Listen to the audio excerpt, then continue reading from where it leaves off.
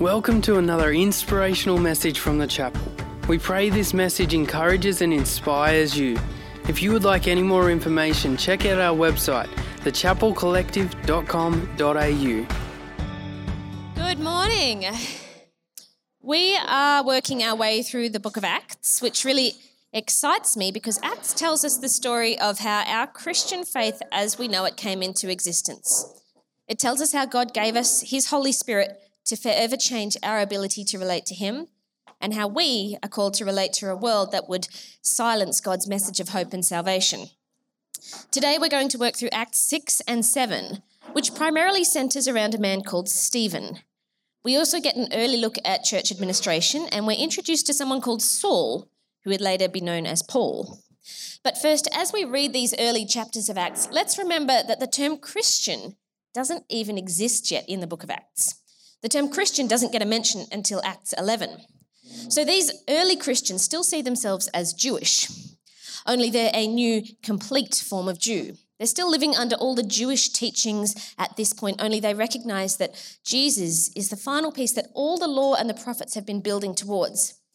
They're not trying to undo or deny any of the Old Testament. Rather, they're reiterating what Jesus himself said, that he was the culmination and fulfillment of all that came before, and it's on that foundation that the Christian faith is built. And the book of Acts shows us how this beginning develops, and Christianity then emerges as its own fully fledged faith system. And it's here in chapter 6 that we see some of the first evidences of church administration. But before we dive in, I just want to take a moment to honour all the administrators in this church. It's the administrators here who keep this place, and every church for that matter, running, and none of what we at the chapel or any church do would happen without administrators, so thank you. The early church realised this too. Up until this point, the 12 apostles had been leading the entire movement. But we open on chapter 6, and in verse 1, we're told that as the believers rapidly multiplied, there were rumblings of discontent. We're told that division starts to form between the Greek-speaking and the Hebrew-speaking believers, and they start to argue with each other, particularly over the treatment of widows and the division of food. And management of this conflict starts to distract the 12 apostles from their main task of preaching the gospel. We can be a bit like this too, can't we? How many times do we get hung up on the peripheral issues of church life, whether within our denomination or between denominations?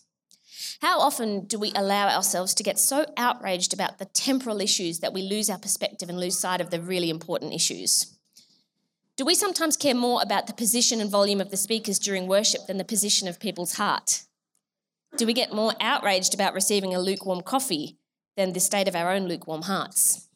So can we keep our eyes firmly fixed on Christ and recognise that as the body of Christ, we're all different parts, and while we might not always agree on these temporal issues, we can celebrate that in our diversity, we've all got different running styles, but we're all running in the same direction and towards the same goal. The 12 apostles thankfully did realise this, and here enter our first official administrators. In the wake of these disagreements, 7 godly, spirit-filled men were appointed to take responsibility for the administrative running of the church and division of the food amongst the widows, and Stephen is one of these 7. We'll come back to him shortly. But first, I want to take a moment to talk about the importance of delegation. If God's hand is on something that you're doing and you're experiencing growth in your ministry or project, you will eventually need to delegate. But to delegate effectively, you need to be willing to let go of some responsibility and not micromanage, but rather release people into their God-given calling. The example was set thousands of years earlier by Moses as he led the Israelites out of Egypt. And Moses is leading this huge collection of people and trying to single-handedly manage all their issues when his father-in-law Jethro comes to him with some sage advice. He says in Exodus 18, "What you are doing is not good. The work is too heavy for you. You cannot handle it alone. Listen to me now and I will give you some advice. Select capable men from all the people, men who fear God, trustworthy men who hate dishonest gain, and appoint them as officials over thousands, hundreds, fifties, and tens." Now, I mention Moses because he's actually going to feature quite a few times in this portion of Acts, so keep Moses in the back of your mind as we move forward. But once the 7 administrators were appointed, we're told that God's message continued to spread, and then the number of believers greatly increased in Jerusalem, and many Jewish priests were converted. Sometimes we can hold onto our ministry or our projects with such a tight hand that we're stunting the potential for growth. When God gives us a vision or a project, we can see it as our own personal baby and forget that it's actually God's baby. And sometimes it's only once we let other people in, let other people combine their God-given vision with our God-given vision, that we can really see our projects reach their full potential. So here enters Stephen as one of these 7 leaders or administrators in the early church. Stephen was a Greek Jewish Christian, say that 10 times fast. His Greek name Stephanos means crown, which is fitting as he goes on to earn a crown of glory. The name Stephanos will actually become synonymous with a God-given crown of glory. We see it in Revelations 2 verse 10. It says, "Don't be afraid of what you are about to suffer. The devil will throw some of you into prison to test you. But if you remain faithful, even when facing death, I will give you the Stephanos, or crown of life." Stephen goes on to become the first Christian martyr, though many follow his example. And there's only a very short account of him in Scripture, but his impact on the developing Christian faith is profound. We're told that Stephen, a man full of God's grace and power, performed great wonders and signs among the people. Opposition arose, but they could not stand up against the wisdom that the Spirit gave him as he spoke. The Sanhedrin, or the Jewish Council of Elders, are outraged by Stephen's ministry, but they can't out-argue him, they can't out-reason him. Their arguments can't stand up against his wisdom, so instead they stoop to the lowest level possible and persuade people to lie about Stephen, to bring false witness against him. They persuade people to lie and say that Stephen has blasphemed against the law of Moses. Now remember, I said Moses was going to get another mention. We're not done with him yet. But the upshot of all of this is that Stephen is arrested and hauled before the Sanhedrin, the High Council. And Stephen gives this speech through chapter 7. In response to the accusations brought against him, Stephen goes on and gives this history of the patriarchs. He gives like an abridged Genesis and Exodus. And this is where Moses comes back in. The main accusation, the false witness that's brought against Stephen, their main accusation, though it's a lie, is that Stephen has blasphemed and spoken against Moses and the law. So in response, Stephen gives a full account of Moses and the law. He gives a full account of the Jewish basis of faith right up to King Solomon, with a particularly long and accurate account of the teaching of Moses. He cross-references Deuteronomy, he cross-references Isaiah and the minor prophets such as Amos. He says in Acts 7, "You are a stiff-necked people. Your hearts and ears are still uncircumcised. You are just like your ancestors. You always resist the Holy Spirit. Was there ever a prophet your ancestors did not persecute? You have received the law that was given through the angels, but you've not obeyed it." And Stephen goes on and explains to them how Jesus is the fulfillment of the law. He lays out how Jesus did not come to replace the law, but to fulfill it. Stephen was accused of overthrowing the writings of Moses, the cardinal text of the Jewish faith. So therefore, to quote Moses back at them becomes so much more significant, and he turns their arguments on their head. They've come at him with Moses, and Stephen's response is something along the lines of, "Moses, you want to fight me about Moses? Don't you know Moses is my special subject? Come on, I'm ready to go, let's rumble." And he sends their arguments right back in their face by quoting Moses right back at them. He quotes Exodus 32, "I have seen these people," the Lord said to Moses. "They're a stiff-necked people." He quotes Deuteronomy 10. Moses says, "Circumcise your hearts and do not be stiff-necked any longer." So though the Sanhedrin have come against Stephen with lies, false witness, accusing him of blaspheming against Moses, Stephen is able to keep cool, stay calm, stand firm in his convictions, and demonstrate himself to be more like Moses and them to be more like the wayward Israelites. And while this is going on, something very interesting happens. We're told that at this point, everyone in the High Council stared at Stephen because his face became as bright as an angel's. And once again, we get yet another Moses parallel. In Exodus 34, it says, "When Moses came down from Mount Sinai with the 2 tablets of the covenant of the law in his hand, he was not aware that his face was radiant because he had spoken with the Lord." And once again, Stephen is shown to be more like Moses, and the Sanhedrin are shown to be more like the wayward Israelites. Now, I would go on and say spoiler alert here, but you've had 2,000 years to find out how this story ends. In Acts 7, it says, "The Jewish leaders were infuriated by Stephen's accusation. They shook their fists at him in rage. They put their hands over their ears and began shouting. They rushed at him and dragged him out of the city and began to stone him." Stephen, on the one hand, remains calm, composed. The Jewish leaders, however, turn into an angry mob. We know that they've become a mob by their reaction. Under the law laid out in Deuteronomy 13, stoning was the punishment for blasphemy. But the Roman Empire had taken away the Jewish right to execute people, and we see this in the execution and crucifixion of Jesus. Jesus is brought to the Roman officials to crucify him because the Jewish people can't legally do it themselves. But the Jewish leaders are so enraged by Stephen that they lose all sense of legal action and drag him out of the city to stone him to death. Can you just imagine them foaming at the mouth and screaming in rage? And their uncontrolled rage in this instance makes Stephen's godly response all the more remarkable. Stephen, full of the Holy Spirit, looked up to heaven and saw the glory of God and Jesus standing at the right hand of God. An angry mob is about to stone him to death, but he never loses his composure. Instead of looking out at the angry men, he chooses to look up at his God. Stephen is the living embodiment of Psalm 118 verse 6 that says, "The Lord is on my side, I will not fear. What can man do to me?" As they stoned him, Stephen prayed, "Lord Jesus, receive my spirit." He fell to his knees, shouting, "Lord, don't charge them with this sin." And with that, he died. Stephen was prepared to live out what Jesus said in John 15, "If the world hates you, remember it hated me first. Since they persecuted me, they will persecute you also." He was the embodiment of the words not yet written in 1 Peter 4. "If you are insulted because of the name of Christ, you are blessed, for the Spirit and the glory of God rests on you." But we're not about to be stoned to death, are we? So how does any of this relate to us? Now, some of you might be familiar with this guy. He's been in the news a bit over the last few weeks, but for those of you who haven't been keeping up with the news, his name is Andrew Thorburn. He's a strong Christian and he's on the board of City on a Hill Church down in Melbourne. We actually visited that church when we lived in Melbourne.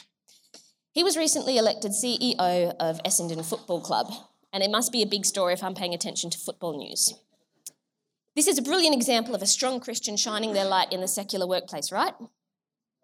Apparently not. Andrew Thorburn was forced to step down as Essendon CEO one day into his role because of his association with City on a Hill Church. His demotion had nothing to do with anything he had said personally, no thoughtless social media post. It was purely due to his association with the church and comments that were made in a sermon from that church in 2013. In their statement, in the Essendon Club statement, the football club said, "The board made clear that despite these not being the views that Andrew Thorburn has expressed personally, and that were also made prior to him taking up his role as chairman, he couldn't continue to serve in his dual roles at the Essendon Football Club and as chairman at City on a Hill." There's been heated debate on both sides of the argument, right up to senior politicians weighing in. There's been wide media coverage of it. The Age gave this comment, "It seems that faith is not only unacceptable, but now must be cancelled." Now, I feel like each time I've stood up here and preached over the last 6 months, I've made some mention to the fact that Christianity on a whole is declining in Australian culture, and that there's waning acceptance specifically of Christian over any other faith form. And each time I've stood up here and said that, I've been very careful to caveat that statement and really stress the point that we as Christians in the developed world are not persecuted, and I stick to my guns on that. I wouldn't dishonour the Christians in the world who actually are persecuted because of their faith. But this recent move by Essendon Football Club actually sets a really unparalleled precedent in our culture. Up until now, the greatest cost of our faith might be awkward conversations or people giving us labels or people judging us. It's never cost us much more than that. And while our lives aren't at stake, this case sets a real precedent where someone's faith has cost them their livelihood. Are we prepared for what's next? Are we prepared to stand firm in our faith? In a world that is increasingly intolerant of our faith, how should we respond? Like Stephen, we should look up, not out. Don't look out, look up. When people come against us with slander and intolerance, how should we respond? Don't look out, look up. When people bear false witness against us, how should we respond? Don't look out, look up. We follow the example of Stephen, who right to the last remained gracious, who did not harbour bitterness or resentment to his accusers, but rather extended grace and forgiveness to them. In the midst of being stoned to death, he continued to look up instead of out. More practically, I would suggest 3 responses when people slander and malign us for our faith. Response number 1, keep grace and forgiveness, because when we hold bitterness and resentment in our heart, it weighs us down. But keeping a soft, gracious heart keeps us free. John 8:32, you will know the truth and the truth will set you free. Response number 2, be prepared to answer the naysayers. 1 Peter 3:15 says, always be prepared to give an answer to everyone who asks you to give a reason for the hope you have, but do this with gentleness and respect. And response number 3, be firm in your convictions. Know what you believe and why you believe it and stick to that.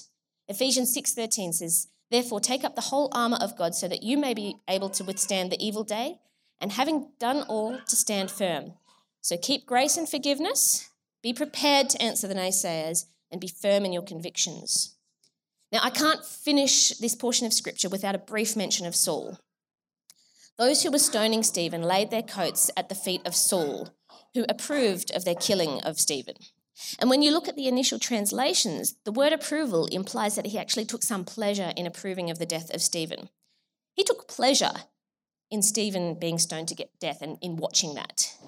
Yet even this man, God had the grace to redeem, to change Saul to Paul, who would go on to pen the bulk of the New Testament.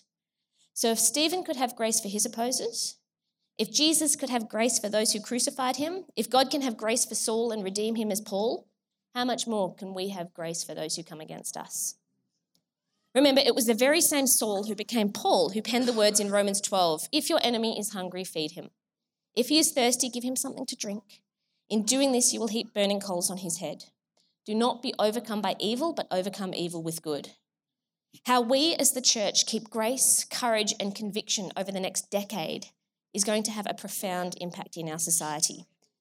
Now, we tend to have the expectation that people are standing with a stone ready to throw. But what if, just what if when we talk, they're not standing with a stone, they're standing with a notebook? Either way, church, don't look out, look up. Morning, everybody. It's good to see you all. Good to see someone here. There's a bunch of people who are at conference with us, and many of them probably resting. And how weird is COVID? Did you forget about COVID life? I was at a reception last night, 1 year after the wedding day in Bellingen, some of the young guys from our church, and I thought, what a strange world. I'd forgotten already just how strange it was.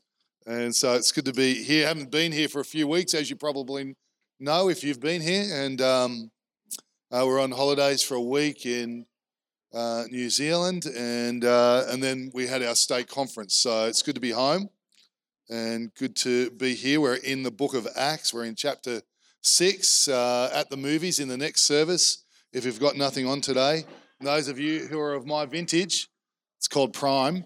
Those of you who are, Rocky 3 today, Rocky 3 in the 10 a.m. service.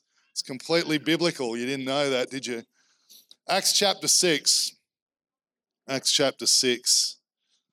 Let me read just the first 7 verses.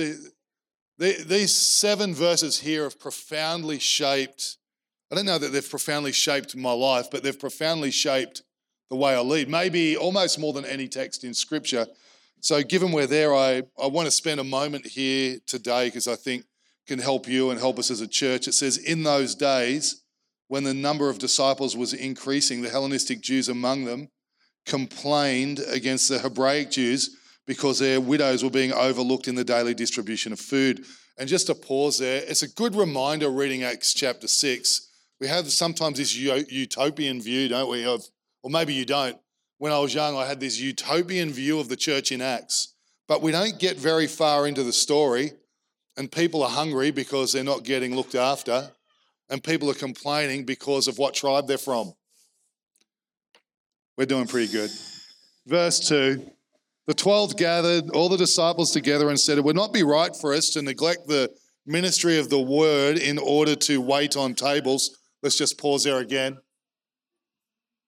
Imagine a leader saying, it would not be appropriate for me to neglect the preaching of the word and prayer to go look after that person. How would you be with that if I said that today? It's good to get perspective because they're not trying to get out of stuff here. They're trying to get on with things that affect the kingdom of God. It's just interesting to me anyway. It would not be right for us to neglect the ministry of the word while we wait on tables. Brothers and sisters, choose 7 men from among you who are known to be full of the Spirit and wisdom. We will turn this responsibility over to them and we'll give our attention to prayer and the ministry of the word. This proposal pleased the group. They chose Stephen, we just read about, man full of the Holy Spirit, gives the other names, these men. And if you're worried how well you'll be remembered in history, about as well as I just remembered them, skip by the names, go to the next verse. They presented these men to the apostles who prayed and laid their hands on them. And verse 7 says, so the word of God spread, the number of disciples in Jerusalem increased rapidly, and a great number of priests became obedient to the faith. If you're wired like me, when you see the problem in verse 1 and revival in verse 7, you want to know what went on in between. And, so looking at this, it was pretty simple. In verse 1, they got a problem just trying to keep up with this incredible thing that God has done. And in verse 7, the gospel's going forward again, and there's people coming to faith in Christ. And so what happened in between? Well, they found 7 men to oversee the distribution of food to the widows. And if you've been in an environment, like a leadership environment with me, that you'll know that we've talked about building capacity lots of times. In fact, as I was prepping this, I was thinking, this will be like the 15th time Trisha's heard this message in her life. They are still awesome, thanks. They are. But there's a problem, and then there's revival, and the fix in between, they found 7 people who would become the capacity so that God could get on with what he was doing in and through the church. And so there's incredible potential in capacity. It's I would say since we had a church about this size, I got an idea about capacity. And from there to then, that would have been about 2007 till now. For 15 years, we've subtly in the background relentlessly tried to build it into our church so that we can position it for whatever God's doing next. And of course, it's been a good story. And, I know that my role outside of here doesn't have a lot of bearing on here. But, even there, we would have planted 80 churches in that tenure. God just continues. When we build capacity in, God does what only he can do. And so think about that in Exodus. I just want to detour and come back to this because you'll get the idea. In Exodus 23, verse 31, God talks to his people and he says, I'm going to set the boundaries of your land at the Red Sea and to the desert, and I'm going to deliver the inhabitants into your hands. I'm going to drive them out before you. I'm going to give you the promised land. He gives them this incredible promise. But in the verses before it, immediately before it, he says, I'm not going to drive them out in a single year because the land would become desolate and the animals too numerous for you. Little by little, I will drive them out before you until you have increased enough to take possession of the land. And so again, we see this idea. God says, I've given you this great future, this great God-given promise, and I want you to know it's going to come to pass little by little as you can handle it.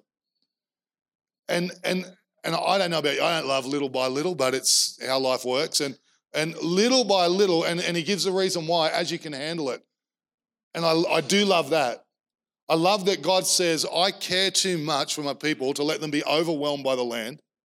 I care too much for my people to burn them out. And I care too much for my people for people to fall through the cracks. And I think what we see in Exodus 23 is what we get in Acts 6. God's saying, I want to give you the future and I want to bring people to faith in Christ, but it's got to happen little by little or faster and faster as you build in the capacity to handle it, because God doesn't want us overwhelmed in a way that takes us out, and he doesn't want people to fall through the cracks because it wasn't that the church didn't care, it was just that the church didn't have the capacity to handle what God was up to, and it looked like we didn't care at all. And so in Acts 6, we get that. And so capacity, I think, is a deeply spiritual thing in the hands of God. And the message is clear. As they build capacity in, God would move again. So I just want to point you to that again today and give you 3 thoughts in the few moments that we have. Number one is just the importance of being the capacity, like you and me being the capacity. And I thank God I look around this room and you think, why preach this sermon? So many people are already the capacity. Wayne was here when I arrived at 7:10 or whatever it was, and he's pulling down the chairs. He's getting us ready for the day. I can't believe that Di Case is here. We put a shout out for people to volunteer at our state conference, and Di Case volunteered. Like they're massive days. I don't know what they were, 14 hours a day probably over the course of the week. Here she is this morning. Don't know how she quite does that. She might fall asleep. If Di falls asleep, we'll let her fall asleep and stay there this morning. But just determined in her life to be the capacity. people working, you get the idea. Just be the capacity. And what we see in Acts 6 is they build capacity, and not only do they fill a gap and fix a thing, but they actually build something in they never saw coming, which was a God-appointed future. And so here's a question, even in your own life, that I ask myself periodically. If I build capacity, what capacity do I need to build in now for what God might be looking to do 1, 3, 5 years from now? And I've asked that question a zillion times over a bunch of years. And in your life too, and for us as a church. What's the capacity we need to build in now that positions us for what God would be doing next? I'll give you an example. Right now, right across this year, so we talked about we want to make sure that we are a gospel-equipped church, or language like that. So I know you don't know it, and we've done series and we've done topical preaching on it, but in the background, we've been having our pastors meet with a Baptist church in Victoria, that 10% of their church for the last 10 years are new converts to Christ. So every fortnightly, we all get on a Zoom and we walk through that process. And next year, we'll take that church-wide for everyone who's interested. And it's a long-term commitment for us being a gospel-orientated church in a world that desperately needs Jesus. And so always building capacity in. Think about your life. Think about us as a church. What do you need to build in now if God were to turn up just doing what only he can do?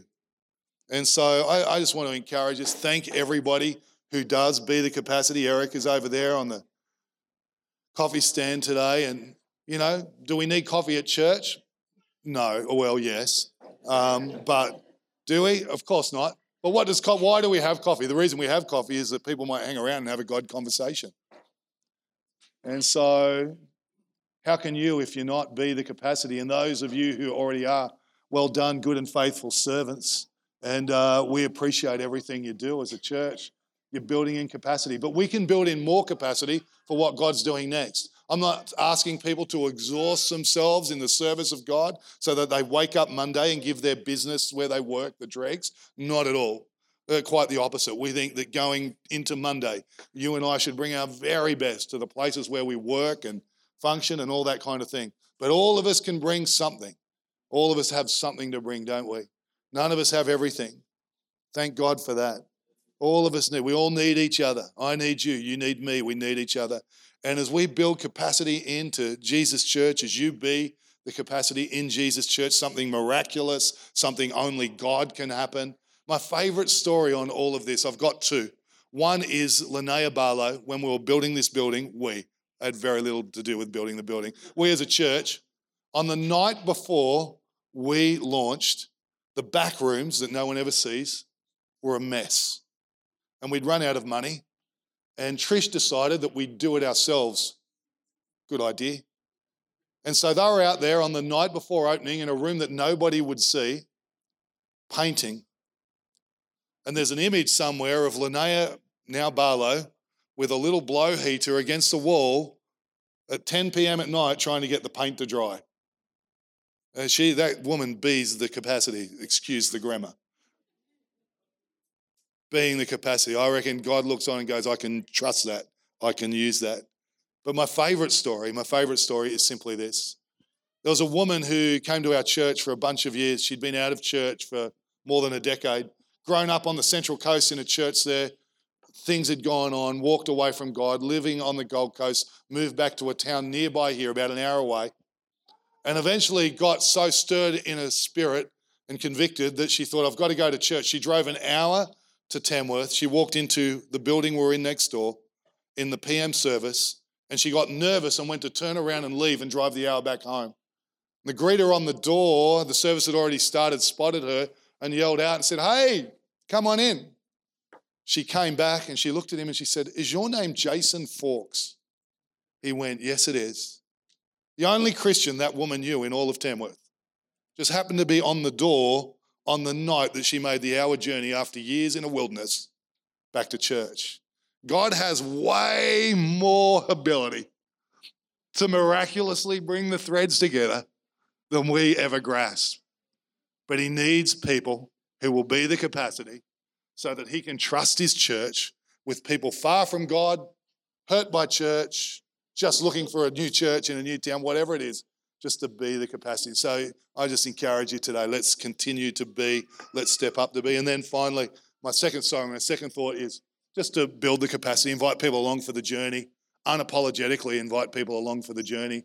It's good for them, it's good for what Jesus is doing on the planet, it's good for what he's doing where we live. I think, honestly, I don't know if you're excited about giving towns great churches or not. I love the idea when I think about our church in Armidale, yeah, this morning, but, Gunnedah, or if you've ever been to Bendy Church, I'm like, is there a better little town church anywhere? Like, it's incredible. And I think there's more churches we've got to bring to towns that need them desperately. And us building capacity here allows us to release that there. And so let's continue to be it. Let's continue to build it, bring others along for it. And then the final thing it says there in the moment that I've got left, it says they chose 7 men full of the Holy Spirit. And I just want to point us to that, because I think if you're going to continually serve in the house of God, or however you want to term it, being full of the Holy Spirit continually is vital. Now, we all ebb and flow, up and down, drain, and, that's life. But to make a decision that I'm going to live and serve full of the Holy Spirit, that was a prerequisite for guys who were serving and leading the widows, that they were full of the Holy Spirit. And so I just want to encourage you and myself just to live full of the Holy Spirit. When we got into the pandemic, about 4 weeks in, if you said to me, was I full of the Holy Spirit? I would have said, yeah, of course. That's how I live. I pray, I read. And I realized as time started to open up that actually I'd lost some of the edge that my spirit had lived with. And so I made some changes. When I go to hotels now, I don't know how that even sounds to you. When I'm traveling and I'm in a hotel, I turn it into a war room now. I have a little comment, Dan Urquhart's read it. It says, I don't watch TV, I don't use an iPad, I don't use technology, except to watch live sport, Lord. And true story, it does say that. And it's got to be live. And this is where I pray, and this is where I worship. And it just, there's so many horrendous stories in the last few years. And I just went, you know what? I'm going to turn this. I'm going to actually live with an edge in the place where it's brought people down. And so your life too, just going, hey, let's be people that are living full of the Holy Spirit, making room for God as we move about the rhythm of our day. Get in the car. I pulled into a car park the other day, and I heard this weird voice in the car next to me. And then I thought, I know that voice. It was the Bible on audio. The woman was listening to the Bible on audio. And I thought, what a great way to get in the car. Instead of listening to the ABC, I have all my life, but they're so left, they're doing my head in. Instead of listening to the ABC, I'm going to fill my spirit with the Word of God, just to live full of the Spirit as we move through life in Jesus' name. Amen? All right, amen. Thanks. Hey again, thanks so much for joining us on this podcast. Whether you are new and exploring your faith or a follower of Jesus, there's a next step for you. There is always room to grow, more to be done, destiny to be pursued, and people to be reached. So what's your next step? To find out, head over to thechapelcollective.com.au. And thanks again for listening.